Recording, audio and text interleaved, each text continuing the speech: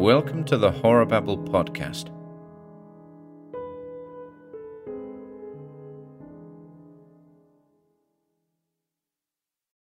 The Chadbourne episode by Henry S. Whitehead. Perhaps the most fortunate circumstance of the well-nigh incredible Chadbourne affair is that little Abby Chandler was not yet quite 7 years of age on the evening when she came back home and told her mother her story about the old sow and the little pigs. It was July, and Abby, with her big tin pail, had been up on the high ridge near the old churchyard after low bush blueberries. She had not even been especially frightened, her mother had said. That is what I mean by the fortunate aspect of it. Little Abby was altogether too young to be devastated, her sweet little soul permanently blasted, her mentality wrenched and twisted away from normality, even by seeing with her round, china-blue eyes what she said she had seen up there on the steel hillside. Little Abby had not noticed particularly the row of 8 or 9 pushing, squeaking, grunting little pigs at their early evening meal, because her attention had been entirely concentrated on the curious appearance, as it seemed to her, of the source of that meal. That old sow, little Abby had told her mother, had had a lady's head. There was, of course, a raison d'etre, a solution, back of this reported marvel. That solution occurred to Mrs. Chandler almost at once. Abby must have heard something in the course of her 6 3/4 years of life here in Chadbourne, among the little town's permanent inhabitants, some old wives' gossip for choice about marked people, whispered cases of people born with some strange anatomical characteristics of a domestic animal, or even farm animals marked with some human streak, a calf with a finger growing out of its left hind fetlock, things like that. Animals quickly destroyed and buried out of sight. Such statements can be heard in many old New England rural settlements which have never wholly let go the oddments and tradition brought over from Cornwall and the west country of old England. Everybody has heard them. Chadbourne would be no exception to anything like this. The old town lies nestling among the granite-bouldered ridges and dimpling hills of deep, rural eastern Connecticut. In any such old New England town, the older people talk much about all such affairs as black Sabbaths and charmed cattle and marked people. All of that Mrs. Chandler knew and sensed in her blood and bones. She had been a Grantham before she had married Silas Chandler, and the Grantham family had been quietly shrinking and deteriorating for 9 generations in Chadbourne, along with the process of the old town's gradual dry rotting, despite the efforts of such of the old-time gentry as may have survived in such places.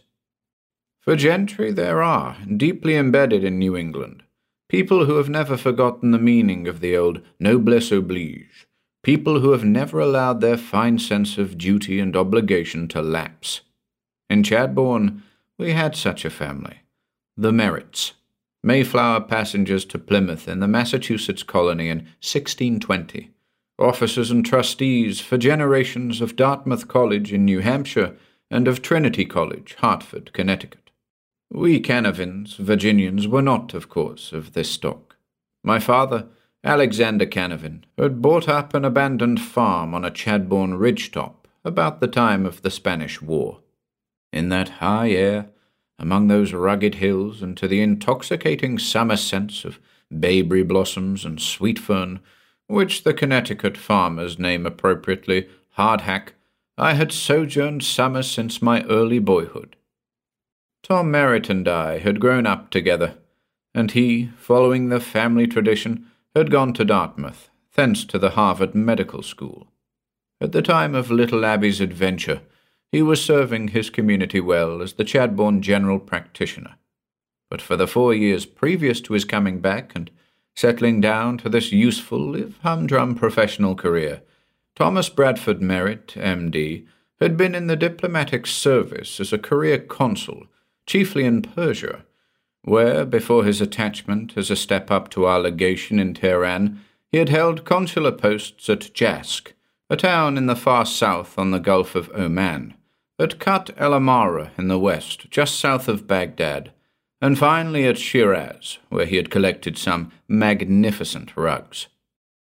The autumn before little Abby Chandler's blue-berrying expedition, Tom, who acted as my agent, had rented my Chadbourne farmhouse just as I was leaving New York for my customary winter's sojourn in the West Indies.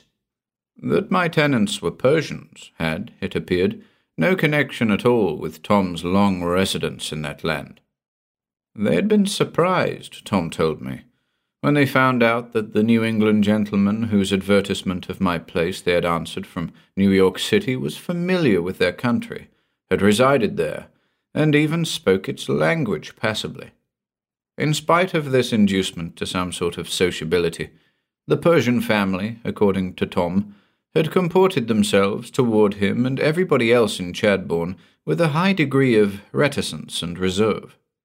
The womenfolk had kept themselves altogether secluded, rarely leaving the house that winter.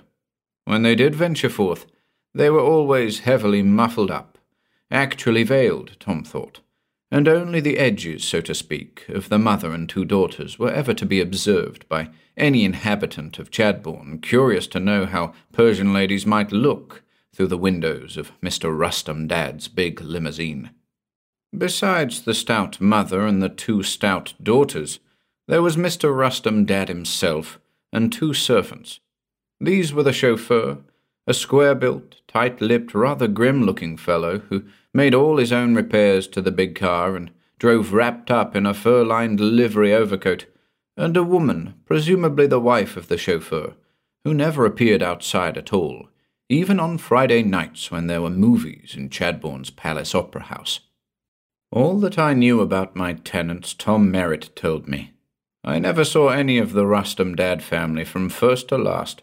I had, in fact, completely forgotten all about them, until I arrived in Chadbourne the following June, sometime after their departure, and learned from Tom the bare facts I have set out here. On a certain night in July that summer, the Rustum Dads were farthest from my thoughts.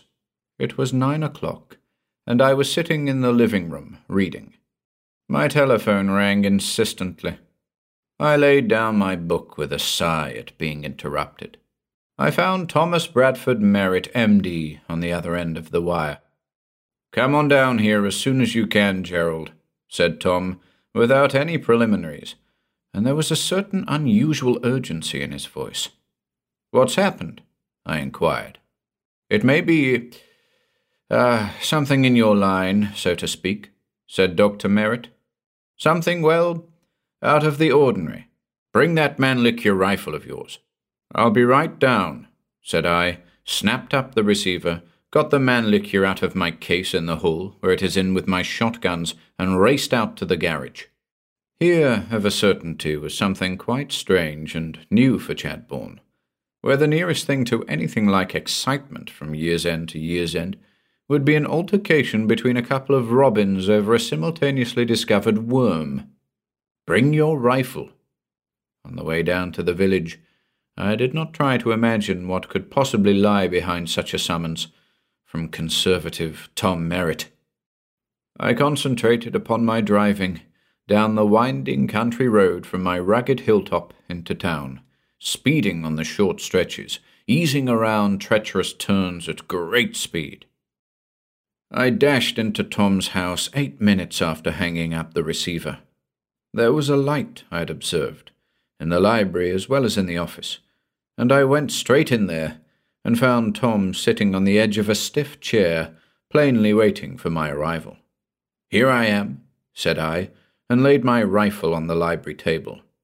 Tom plunged into his story. "I'm tied up. A confinement case. They'll be calling me now any minute. Listen to this, Gerald. This is probably a new one on you. What I've got to tell you, even in the face of all the queer things you know, your West Indian experiences, voodoo, all the rest of it, something I know and have always kept my mouth shut about. That is, if this is what I'm afraid it is. You'll have to take my word for it. I haven't lost my mind or anything of the sort. You'll probably think that if it turns out to be what I think it is. Get this now. Dan Curtis's little boy, Truman, disappeared late this afternoon, about sundown. Truman is 5 years old, a little fellow. He was last seen by some older kids coming back to town with berries from the ridge, about supper time. Little Truman, they said, was with a lady just outside the old cemetery. 2 lambs and a calf have disappeared within the last week, traced up there. A bone or two and a wisp of wool or so, the calf's ears in different places, but both up there, and part of its tail. Found 'em scattered around when they got up there to look. Some are saying a catamount, most of 'em say dogs. But it isn't dogs, Gerald. Sheep killers tear up their victims on the spot. They don't drag 'em 3 miles up a steep hill before they eat 'em. They run in a pack, too. Everybody knows that. Nothing like that has been seen. No pack, no evidences of a pack. Those lost animals have all disappeared singly. More evidence that it isn't dogs. They've been taken up and presumably eaten, up on the top of the cemetery ridge. Sheep-killing dogs don't take calves either, and there's that calf to be accounted for. You see, I've been thinking it all out, pretty carefully. As for the catamount, well, catamounts don't commonly live and eat out in the open. A catamount would drag off a stolen animal far into the deep woods. I nodded. I've heard something about animals disappearing. Only the way I heard it was that it's been going on for quite a long time, and somewhat more intensively during the past month or so. Tom Merritt nodded at that. Right, said he. It's been going on ever since those Persians left, Gerald. All the time they were here, 6 months it was, they always bought their house supply of meat and poultry alive, on the hoof. Presumably they preferred to kill and dress their meat themselves. I don't know for a fact, of course. Anyhow, that was one of the peculiarities of the foreigners up at the Canavan place, and it got plenty of comment in the town, as you may well imagine. And, since they left, it hasn't been only lambs and calves. I know of at least 4 dogs, cats maybe too. Nobody would keep much account of lost cats in Chadbourne. This somehow surprised me. I had failed to hear about the dogs and possible cats. Dogs too, eh? I remarked. Then Tom Merritt got up abruptly, off his stiff chair, and came over and stood close beside me, and spoke low and intensively, and very convincingly, directly into my ear. And now, it's a child, Gerald. That's too much, for this or any other decent town. You've never lived in Persia. I have. I'm going to tell you in plain words what I think is going on. Try to believe me, Gerald. Literally, I mean. You've got to believe me. Trust me to do what you've got to do tonight, because I can't come right now. It's going to be an ordeal for you. It would be for anybody. Listen to this now. This situation only came to me clearly just before I called you up, Gerald. I'd been sitting here after supper, tied up on this Grantham case, waiting for them to call me. It was little Truman Curtis's disappearance that brought the thing to a head, of course. The whole town's buzzing with it, naturally. No such thing has ever happened here before. A child has always been perfectly safe in Chadbourne since they killed off the last Indian 150 years ago. I hadn't seen the connection before. I've been worked to death for one thing. I naturally hadn't been very much steamed up about a few lambs and dogs dropping out of sight.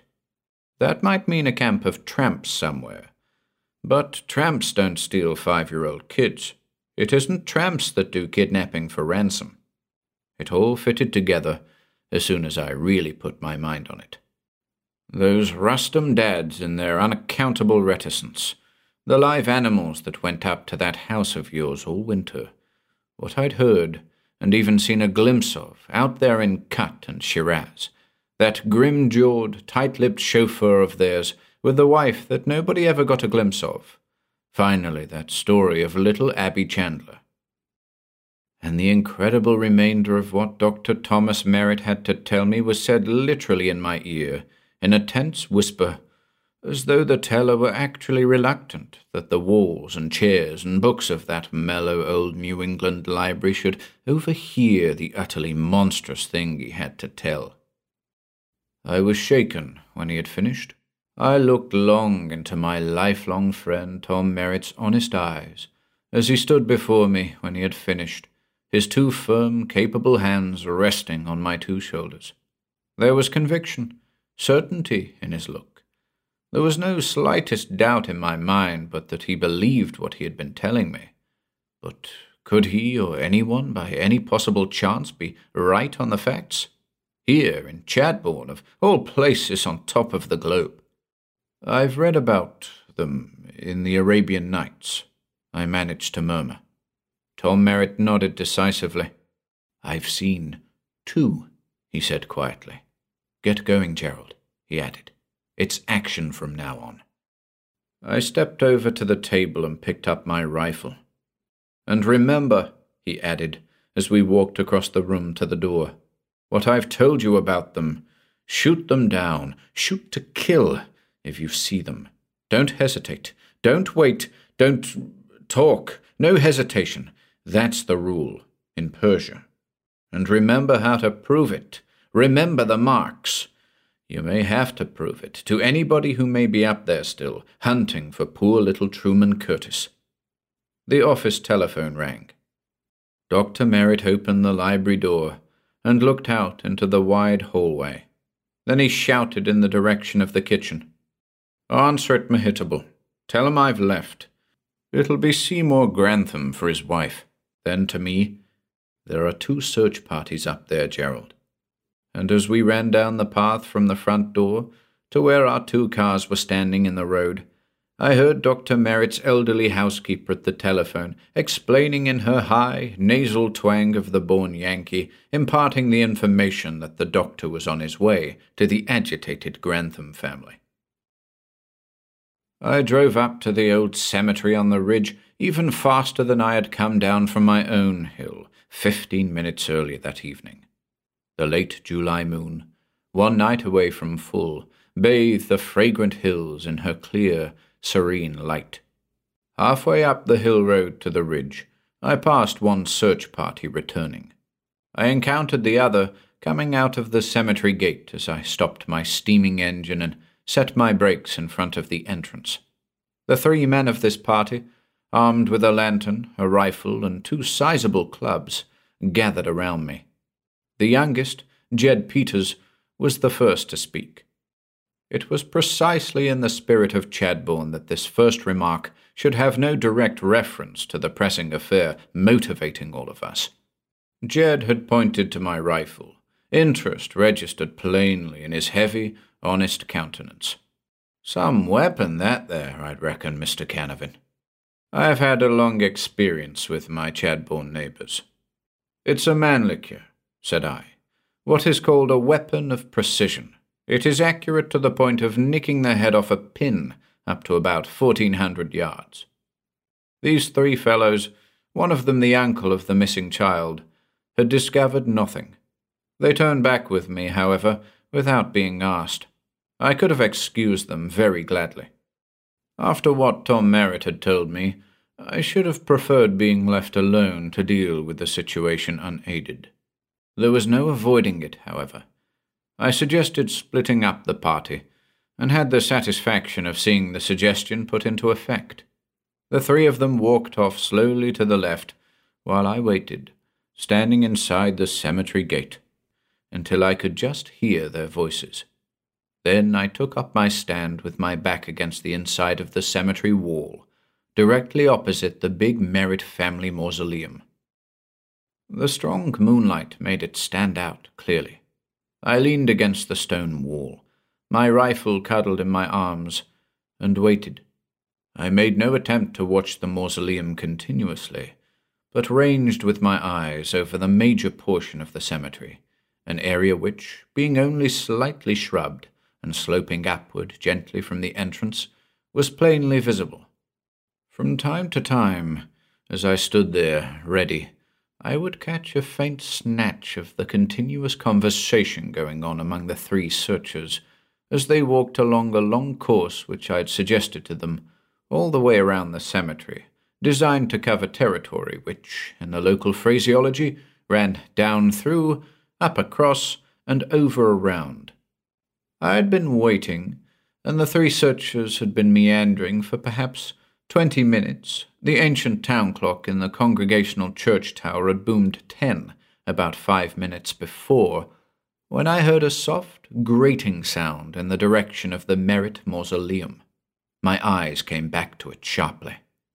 There, directly before the now half-open bronze door, stood a strange, even a grotesque, figure. It was short, squat, thick-set. Upon it, I might say accurately, hung, as though pulled on in the most hurried and slack fashion imaginable, a coat and trousers. The moonlight showed it up clearly, and it was plain, even in such a light, that these two were the only garments in use. The trousers hung slackly, bagging thickly over a pair of large, bare feet. The coat, unbuttoned, sagged and slithered lopsidedly. The coat and trousers were the standardized, unmistakable, diagonal grey material of a chauffeur's livery.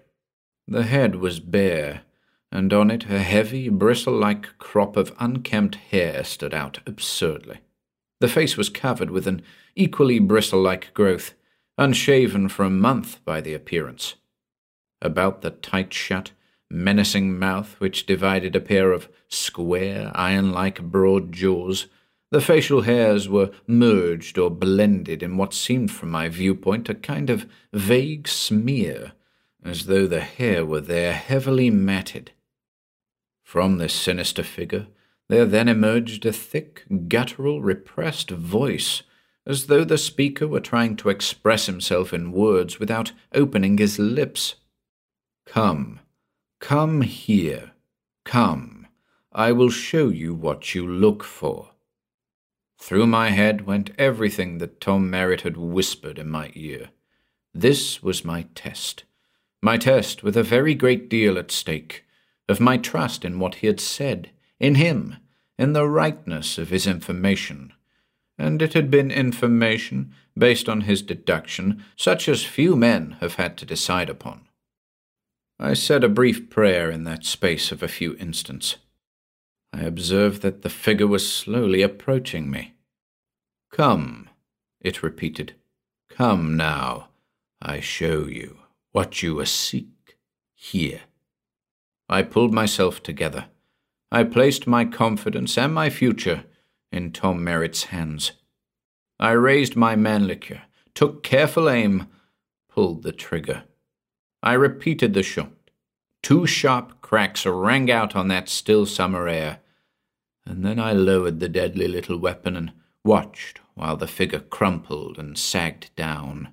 2 little holes, one beside the other in its forehead, from which a dark stain was spreading over the bristly face, matting it all together, the way the region of the mouth had looked even before it lay quiet and crumpled up on the ground, halfway between the mausoleum and where I stood. I had done it. I had done what Tom Merritt had told me to do, ruthlessly, without any hesitation. The way, Tom had said, they did it in Persia around Tehran, the capital, and Shiraz, and in Kut el Amara, and down south in Jask. And then, having burned my bridges and, for all I knew positively, made myself eligible for a noose at Wethersfield, I walked across to the mausoleum and straight up to the opened bronze door and looked inside. A frightful smell, a smell like all the decayed meat in the world all together in one place, took me by the throat. A wave of quick nausea invaded me, but I stood my ground and forced myself to envisage what was inside, and when I had seen, despite my short retchings and coughings, I resolutely raised my manlicker and shot and shot and shot at moving, scampering targets, shot again and again and again, until nothing moved inside there. I had seen, besides those moving targets, something else, some things that I will not attempt to describe beyond using the word fragments. Poor little 5-year-old Truman Curtis, who had last been seen just outside the cemetery gate with a lady, would never climb that hill again, never pick any more blueberries in Chadbourne or any other place. I looked without regret on the shambles I had wrought within the old Merritt tomb. The man-liquor is a weapon of precision. I was brought to a sense of things going on outside the tomb by the sound of running feet, the insistent, clipping drawl of 3 excited voices asking questions. The 3 searchers snapped out of their leisurely walk around the cemetery, and quite nearby at the time my shooting had begun, had arrived on the scene of action. "What's it all about, Mr. Canavan? We heard you were shooting away. Good cripes, Gerald shot a man." I blew the smoke out of the barrel of my man-liquor, withdrew the clip. I walked toward the group, bending now over the crumpled figure on the ground, halfway to the cemetery gate. "Who's this man you shot, Gerald? Good cripes, it's the fella that drove the car for them there Persians. Good cripes, Gerald, are you crazy? You can't shoot down a man like that." "It's not a man," said I, coming up to them and looking down on the figure. There was a joint explosion at that. I waited, standing quietly by, until they had exhausted themselves. They were, plainly, more concerned with what consequences I should have to suffer than with the fate of the chauffeur. "You say it ain't no man? Are you crazy, Gerald?" "It's not a man," I repeated. "Reach down and press his jaws together so that he opens his mouth, and you'll see what I mean." Then, as they naturally enough, I suppose, hesitated to fill this order, I stooped down, pressed together the buccinator muscles in the middle of the broad cheeks. The mouth came open, and thereat there was another chorus from the 3. It was just as Tom Merritt had described it. The teeth were the teeth of one of the great carnivores, only flat, fang-like, like a shark's teeth. No mortal man ever wore such a set within his mouth, or ever needed such a set, the fangs of a terror of flesh. "Roll him over," said I, "and loosen that coat so you can see his back." To this task young Jed addressed himself. "Good cripes!" This from the Curtis fellow, the lost child's uncle. Along the back, sewn thickly in the dark brown skin, ran a band of 3-inch coal-black bristles, longer and stiffer than those of any prize hog. We gazed down in silence for a long moment. Then, "Come," said I, "and look inside the Merritt tomb. But brace yourselves. It won't be any pleasant sight." I turned, led the way, the others falling in behind me. Then, from young Jed Peters, "You say this here ain't no man, and I believe you, Mr. Canavan, but cripes almighty, if this ain't no man, what God's name is it?" "It is a ghoul," said I over my shoulder, "and inside the tomb there are 10 more of them, the dam and 9 whelps, and what is left of the poor little Curtis child." Looking into the mausoleum that second time in cold blood, so to speak, was a tough experience even for me, who had wrought that havoc in there. As for the others, Eli Curtis, the oldest of the 3, was very sick. Bert Blatchford buried his face in his arms against the door's lintel, and when I shook him by the shoulder in fear lest he collapse, the face he turned to me was blank and ghastly, and his ruddy cheeks had gone the colour of lead. Only young Jed Peters really stood up to it. He simply swore roundly, repeating his "good cripes" over and over again, an articulate youth.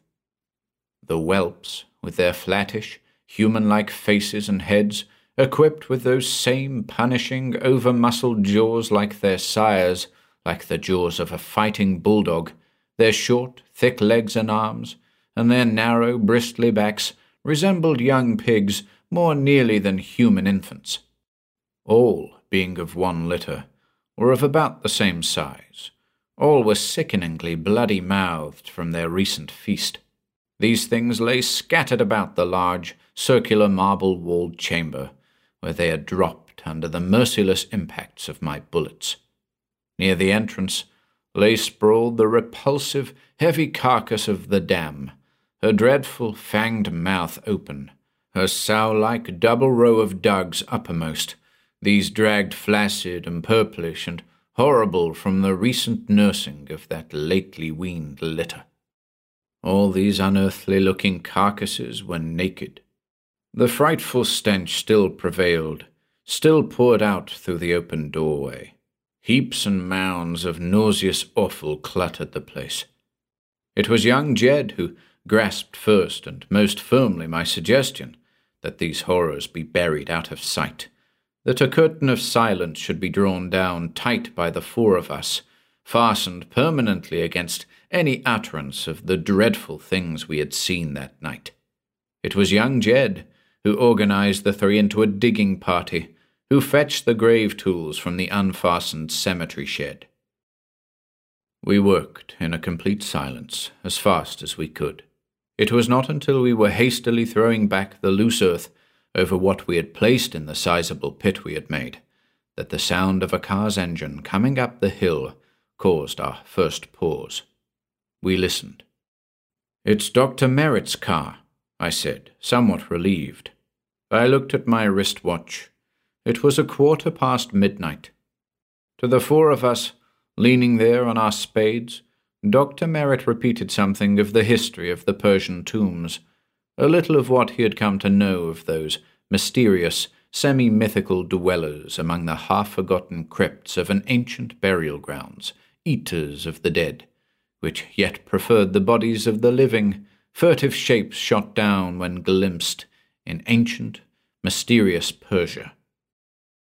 I left my own car for the three fellows to get home in, young Jed promising to have it back in my garage later in the morning, and drove home with Dr. Merritt. "There was another thing which I didn't take the time to tell you," said Tom, as we slipped down the winding hill road under the pouring moonlight. That was that the Rustum Dad servants were never seen to leave Chadbourne, although of course it was assumed that they had done so. The family went by train. I went down to the station to see them off, and I found old Rustum Dad even less communicative than usual. "I suppose your man is driving your car down to New York," I said. It had arrived 6 months before, when they came to Chadbourne, with both the servants in it, and the inside all piled up with the family's belongings. The old boy merely grunted unintelligibly. In a way, he had. That afternoon, when I went up to your place to see that everything was ship-shape, there stood the car in the garage, empty. And while I was wondering what had become of the chauffeur and his wife, and why they hadn't been sent off in the car the way they came, up drives Bartholomew Wade from his garage, and he has the car key and a letter from Rustum Dad with directions, and a check for $10, and his car fare back from New York. His instructions were to drive the car to New York and leave it there. He did so that afternoon. "What was the New York address?" I inquired. "That might take some looking into, if you think—" "I don't know what to think about Rustum Dad's connection with it all, Gerald," said Tom. "The address was merely the Cunard Line docks. Whether Rustum Dad and his family were the same, there's simply no telling. There's the evidence of the live animals sent up to the house. That live meat may have been for the chauffeur and his wife. It seems unlikely somehow.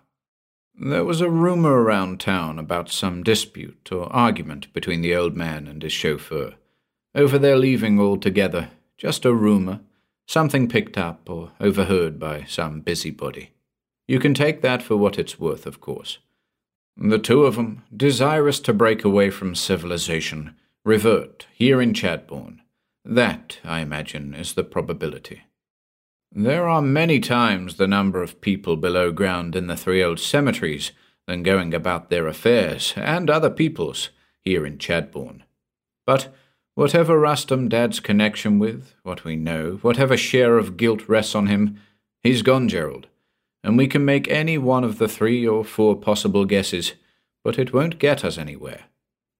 Then, a little weariness showing in his voice, for Tom Merritt, too, had had a pretty strenuous evening, he added, I hired young Jed Peters to spend tomorrow cleaning out the old tomb house of the ancestors.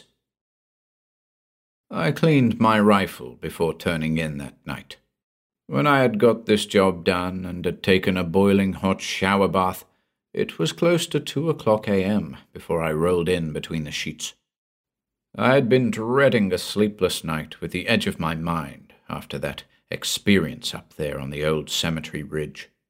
I lay in bed for a while, wakeful, going over snatches of it in my mind.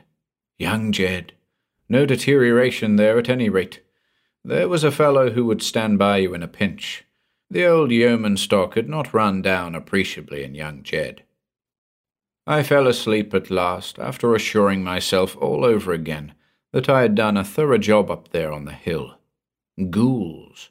Not merely Arabian Nights creatures like the Afrits and the Jinn. No, real. Those jaws.